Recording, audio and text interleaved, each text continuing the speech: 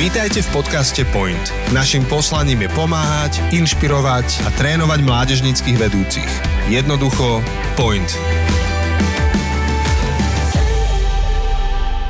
Tak pozdravujeme všetkých poslucháčov podcastu Point Online. Vítajte pri ďalšej epizóde. Dnes tu máme vzácneho hostia, ktorý už raz bol súčasťou podcastu Point. Niekoľko desiatok epizód dozadu. Je to Martin Viglaš. Martin, vítaj, ahoj. Ahoj Daniel, ahojte všetci. Rád ťa tu opäť medzi nami znovu vidím, alebo možno lepšie povedané počujem.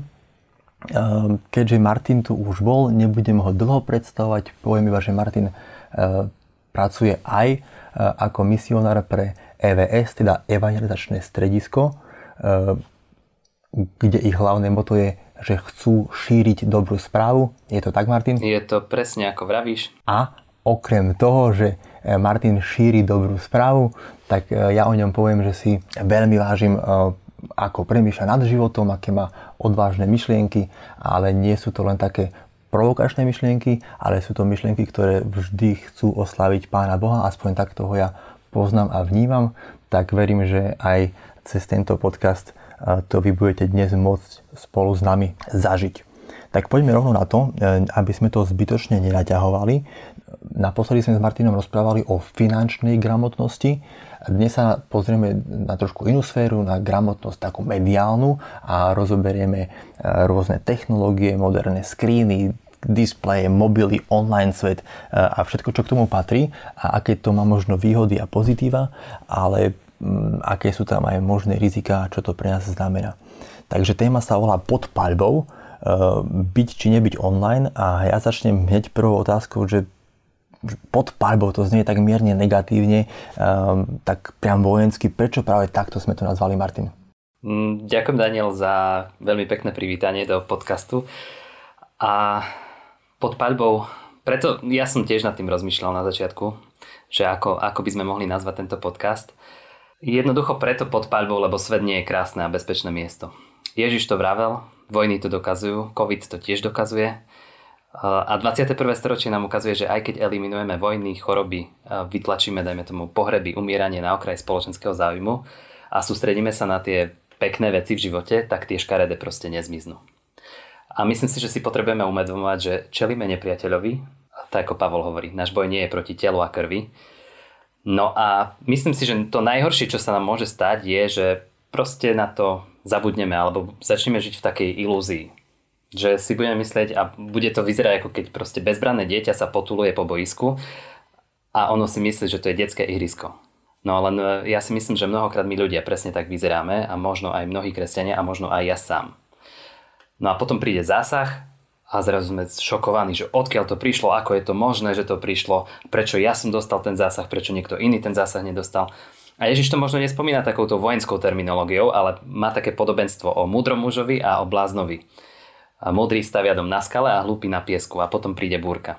A v tom podobenstve otázka nie je, že či búrka príde, otázka je len, že kedy príde. A ja chcem byť ten múdry muž a chcem, aby taká bola moja manželka, Evka, moje deti, moji blízky, moji priatelia. Aj všetci poslucháči Pointu chcem, aby proste sme boli ako ten múdry muž. A preto si myslím, že potrebujeme čeliť realite a preto som to nazval, že sme pod paľbou. No a druhý dôvod, tam už načrtne možno viac tú tému, čo si ty povedal, že sa budeme baviť o médiách.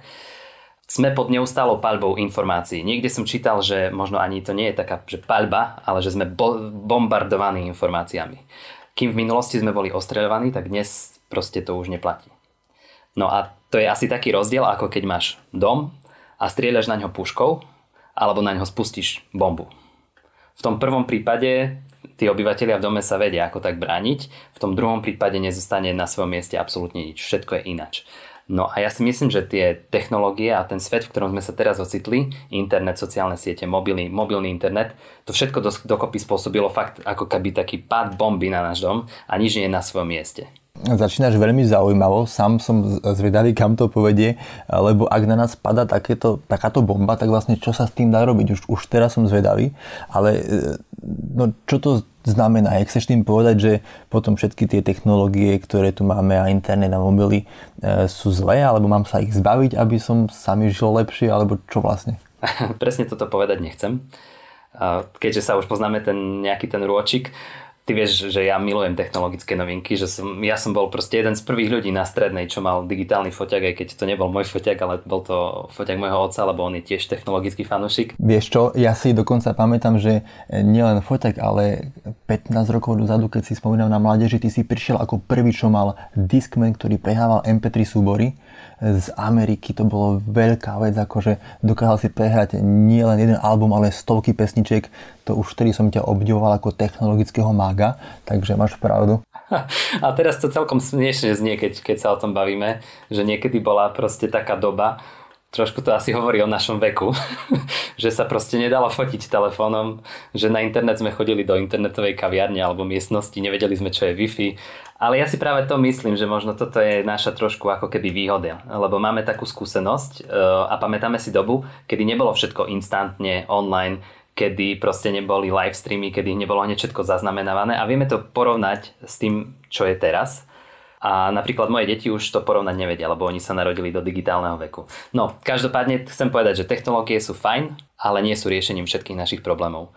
Zjednodušujú, uľahčujú mnohé veci, ale vytvárajú nám nové výzvy, nové problémy, nové situácie, ktorým musíme čeliť. A veľmi sa mi páči taký jeden príbeh, ktorý som počul. Boli dvaja obuvníci, ktorí chceli expandovať na nový trh do Afriky. A aj jeden, aj druhý poslal proste svojho takého tiež manažéra, aby išli to tam preskúmať. No a ten jeden sa vrátil a hovorí: šéfe, situácia je úplne stratená. Tam nikto topánky nenosí. A ten druhý sa vrátil a svojmu šéfovi povedal: šéfe, obrovská príležitosť, tam nikto nenosí topánky. A presne obidvaja povedali v podstate ako keby to isté, ale s úplne inou optikou. A ja sa presne takýmto spôsobom chcem pozerať aj na tie technológie, ktoré máme, že nám to prináša príležitosti a my ich potrebujeme využívať, ale takisto si potrebujeme uvedomovať aj tie negatíva, aj tie výzvy, aj tie hrozby a nebehať naivne po boisku a myslieť si, že je to detské ihrisko. Pretože cieľom nikdy nesmieme byť my, cieľom proste má byť pomoc ľuďom okolo nás, vzťahy, boj o večnosť našich blízkych a technológie nám k tomu môžu pomôcť, ale ak nás odvedú od toho cieľa, tak potom nie je niečo v poriadku. Jasné, dobrý sluha, zlý pán, hej, potrebujeme to nejako udržať, ale je to vôbec možné, alebo ako sa to dá, hej, že zvládať sociálne médiá a všetky tie účty a celý ten tlak, ktorý na nás ide a mobil a čas tam strávený, ako nalejme si čistého vína. My sme tiež za tými počítačmi mnohé a mnohé hodiny, tiež nás to ovplyvňuje. Ako sa dá z toho vymaniť, alebo ako to mať pod kontrolou? No to je presne veľmi dobrá otázka a neviem, či si videl film Social Dilemma. Ešte nie celý, došiel som do tretiny a potom som sa zľakol, tak som prestal pozerať. No, odporúčam ti ho pozrieť a odporúčam ho aj poslucháčom Pointu. A keď si to pozriete, tak minimálne vo vás zostanú presne takéto otázky a takéto pochybnosti, že či sa to vôbec dá z toho sveta vymaniť. Tam dokonca v jednom momente, taký myslím, že bývalý vysoký manažer Google hovorí, že vlastne ty, keď máš v rukách mobil, tak ako keby na druhej strane tej obrazovky sú týmy expertov, vedcov, psychológov, predajcov, ktorí bojujú proti tebe, ktorí sa ťa snažia udržať čo najdlhšie na tej obrazovke, aby ti mohli dať na tú obrazovku viacej reklamy a vlastne oni zarobia za to peniaze. A čím ty si dlhšie na tej obrazovke, tak tým oni ťa lepšie a lepšie majú prečítaných, poznajú proste tvoje slabé stránky, možno aj lepšie ako ty svoje slabé stránky poznáš a proste vedia lepšie na to reagovať, aby ťa udržali pri tej obrazovke čo najdlhšie. A postupne ako keby to za nás vytvára takého závisláka. A je to nerovný boj, lebo ty si sám a proti tebe sú týmy ľudí. No a viac menej všetci z tých ľudí sú takí, ktorí v tom dokumente vystupovali a vlastne to sú nejakí fakt vysokí manažeri z tých takých popredných technologických firiem. Hovoria, že ako keby, že je to problém, závislosť na obrazovkách je problém. Niekto myslím, že tam spomínal aj to, že svojim deťom proste to nedovolí ani mať technológie, tie moderné telefóny a sociálne siete. Myslím, že o Steveovi Jobsovi sa to hovorilo, že? Hovorilo sa to a tam myslím, že v tom filme to bol bývalý riaditeľ Pinterestu. Teraz neviem presne meno. A dokonca tiež v tom dokumente Jaron Lanier, on je inak stvoriteľ virtuálnej reality, on tam tiež vystupuje v tom dokumente a on napísal takú knihu, že 10 dôvodov, prečo sa vypnúť zo všetkých sociálnych sietí. A teda mnohí experti v tom vidia vážny problém. Ja teda tak nad tým uvažujem, že je to teda, akože znie je to ako problém, ale povedal si, že je to aj príležitosť. Čo, nie je to možno, že sme ako ľudia podstúpili na nejakú vyššiu úroveň a už nie sme iba v tele a v tomto svete, ale žijeme v virtuálnej realite a bude nám lepšie? Možno, že tam smerujeme, nemyslíš? No, nie som si úplne istý, že nám bude lepšie, ale myslím si, že to, čo som na začiatku spomenul, že sa potrebujeme proste na to pozerať, áno, ako na príležitosť, že technológie nám dávajú nové príležitosti na šírenie evanjelia, ale zároveň si podľa mňa naplno musíme uvedomovať to, že sme na boisku. Že sa tu bojuje o našu pozornosť, že to nie je proste pre deti, pre slabých, pre ranených, že boj proste, keď sa hovoríme o boji, tak boj je pre vojakov, pre vycvičených, pre trénovaných, pre tých, ktorí sú pripravení, že môže prísť aj to najhoršie. A teda, keď ideš online, potrebuješ byť pripravený.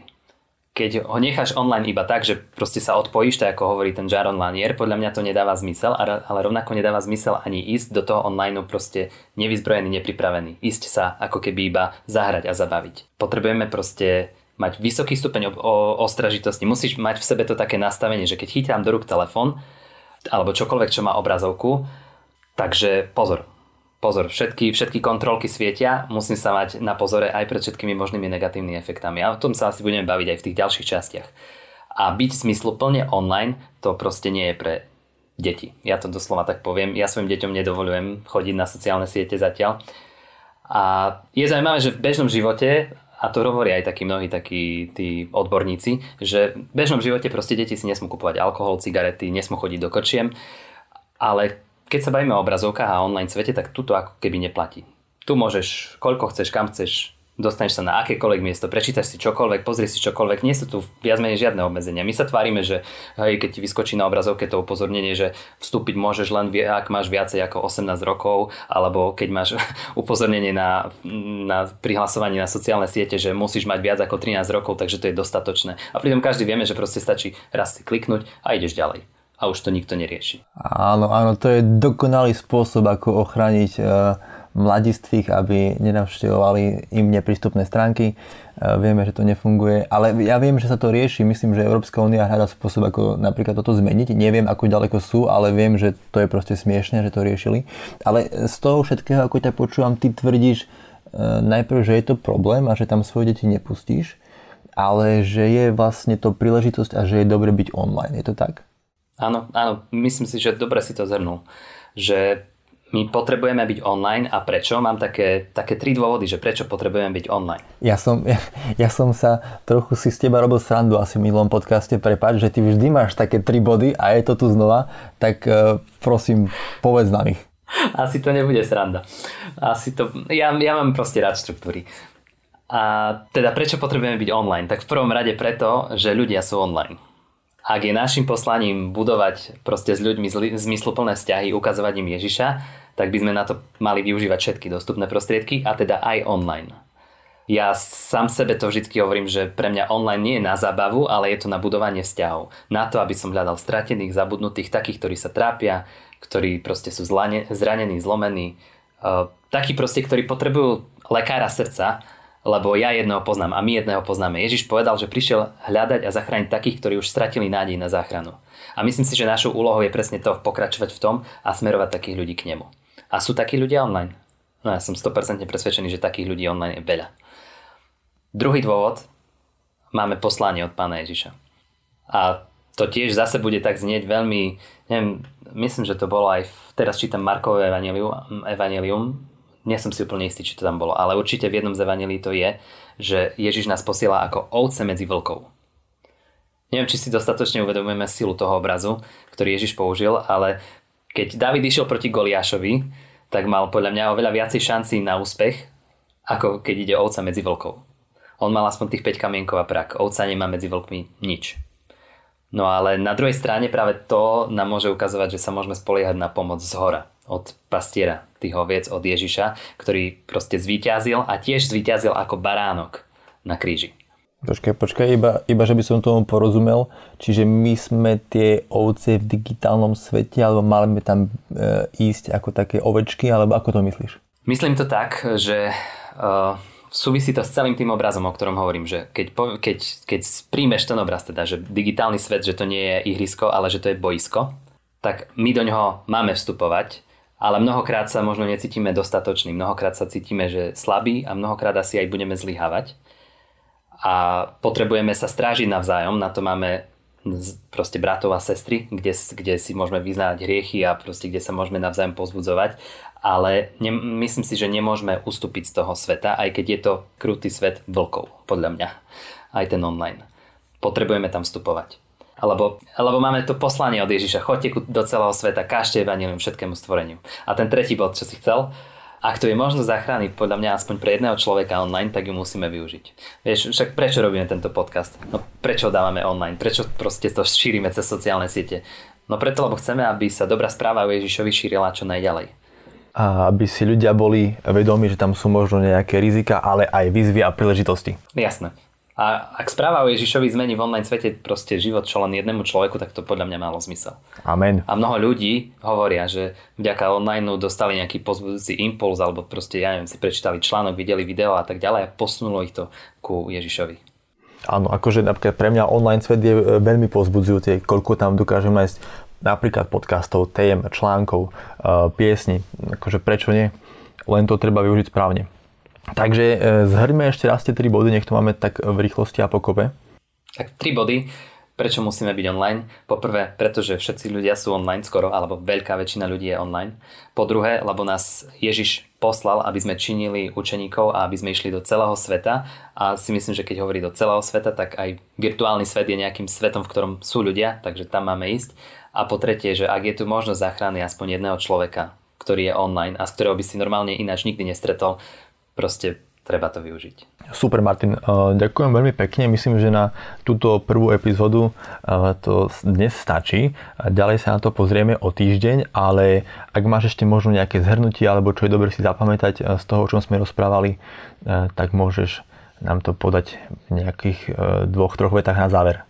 Tak myslím, že to, čo sme chceli povedať aj týmto podcastom, alebo čo som chcel hovoriť v tomto rozhovore, je, že online naozaj nie je nejaké ihrisko pre malé deti, ale skôr to treba brať a mať takéto nastavenie, že je to skôr minové pole a boisko a potrebujeme s tým rátať. A možno taká výzva pre poslucháčov, ak ste fakt nevideli ten film Social Dilemma, tak určite si ho pozrite. No, nezvyknem odporúčať takýmto spôsobom filmy, ale toto je naozaj podľa mňa vec, ktorú potrebujeme vidieť a o ktorej potrebujeme rozmýšľať. My sme, myslím, že v VVS-ku urobili k tomu aj podcast presne ku sociálnym sieťam a myslím, že ja som napísal aj recenziu na Social Dilemma. Takže a taká tá výzva, že skúsi proste v najbližších dňoch pripomínať to, že mobil, že obrazovky akéhokoľvek druhu sú skôr zbraňou ako zábavkou a skôr pištoľou ako loptou a treba k tomu tak pristupovať s takým rešpektom. Super, ďakujem veľmi pekne. Mňa si získal, zaujal a presvedčil. Hneď teraz si idem nájsť Social Dilemma, dúfam, že to je ešte online a si to idem dopozerať. Tak verím, že sa možno aj o tom porozprávame na budúce. Všetkým našim poslucháčom ďakujem za pozornosť, za to, že tu boli spolu s nami, že spolu s nami premýšľajú nad životom, nad službou, nad tým, čo je okolo nás. Martin, tebe ďakujem, že si prijal pozvanie a teším sa opäť o týždeň. No ja sa teším. Ahojte. Ahoj. Toto je záver ďalšieho dielu podcastu Point. Ďakujeme, že ste si nás vypočuli. Tento podcast zastrešuje tréningové centrum Kompas. Naším poslaním je pomáhať, inšpirovať a trénovať mládežníckych vedúcich. Jednoducho Point.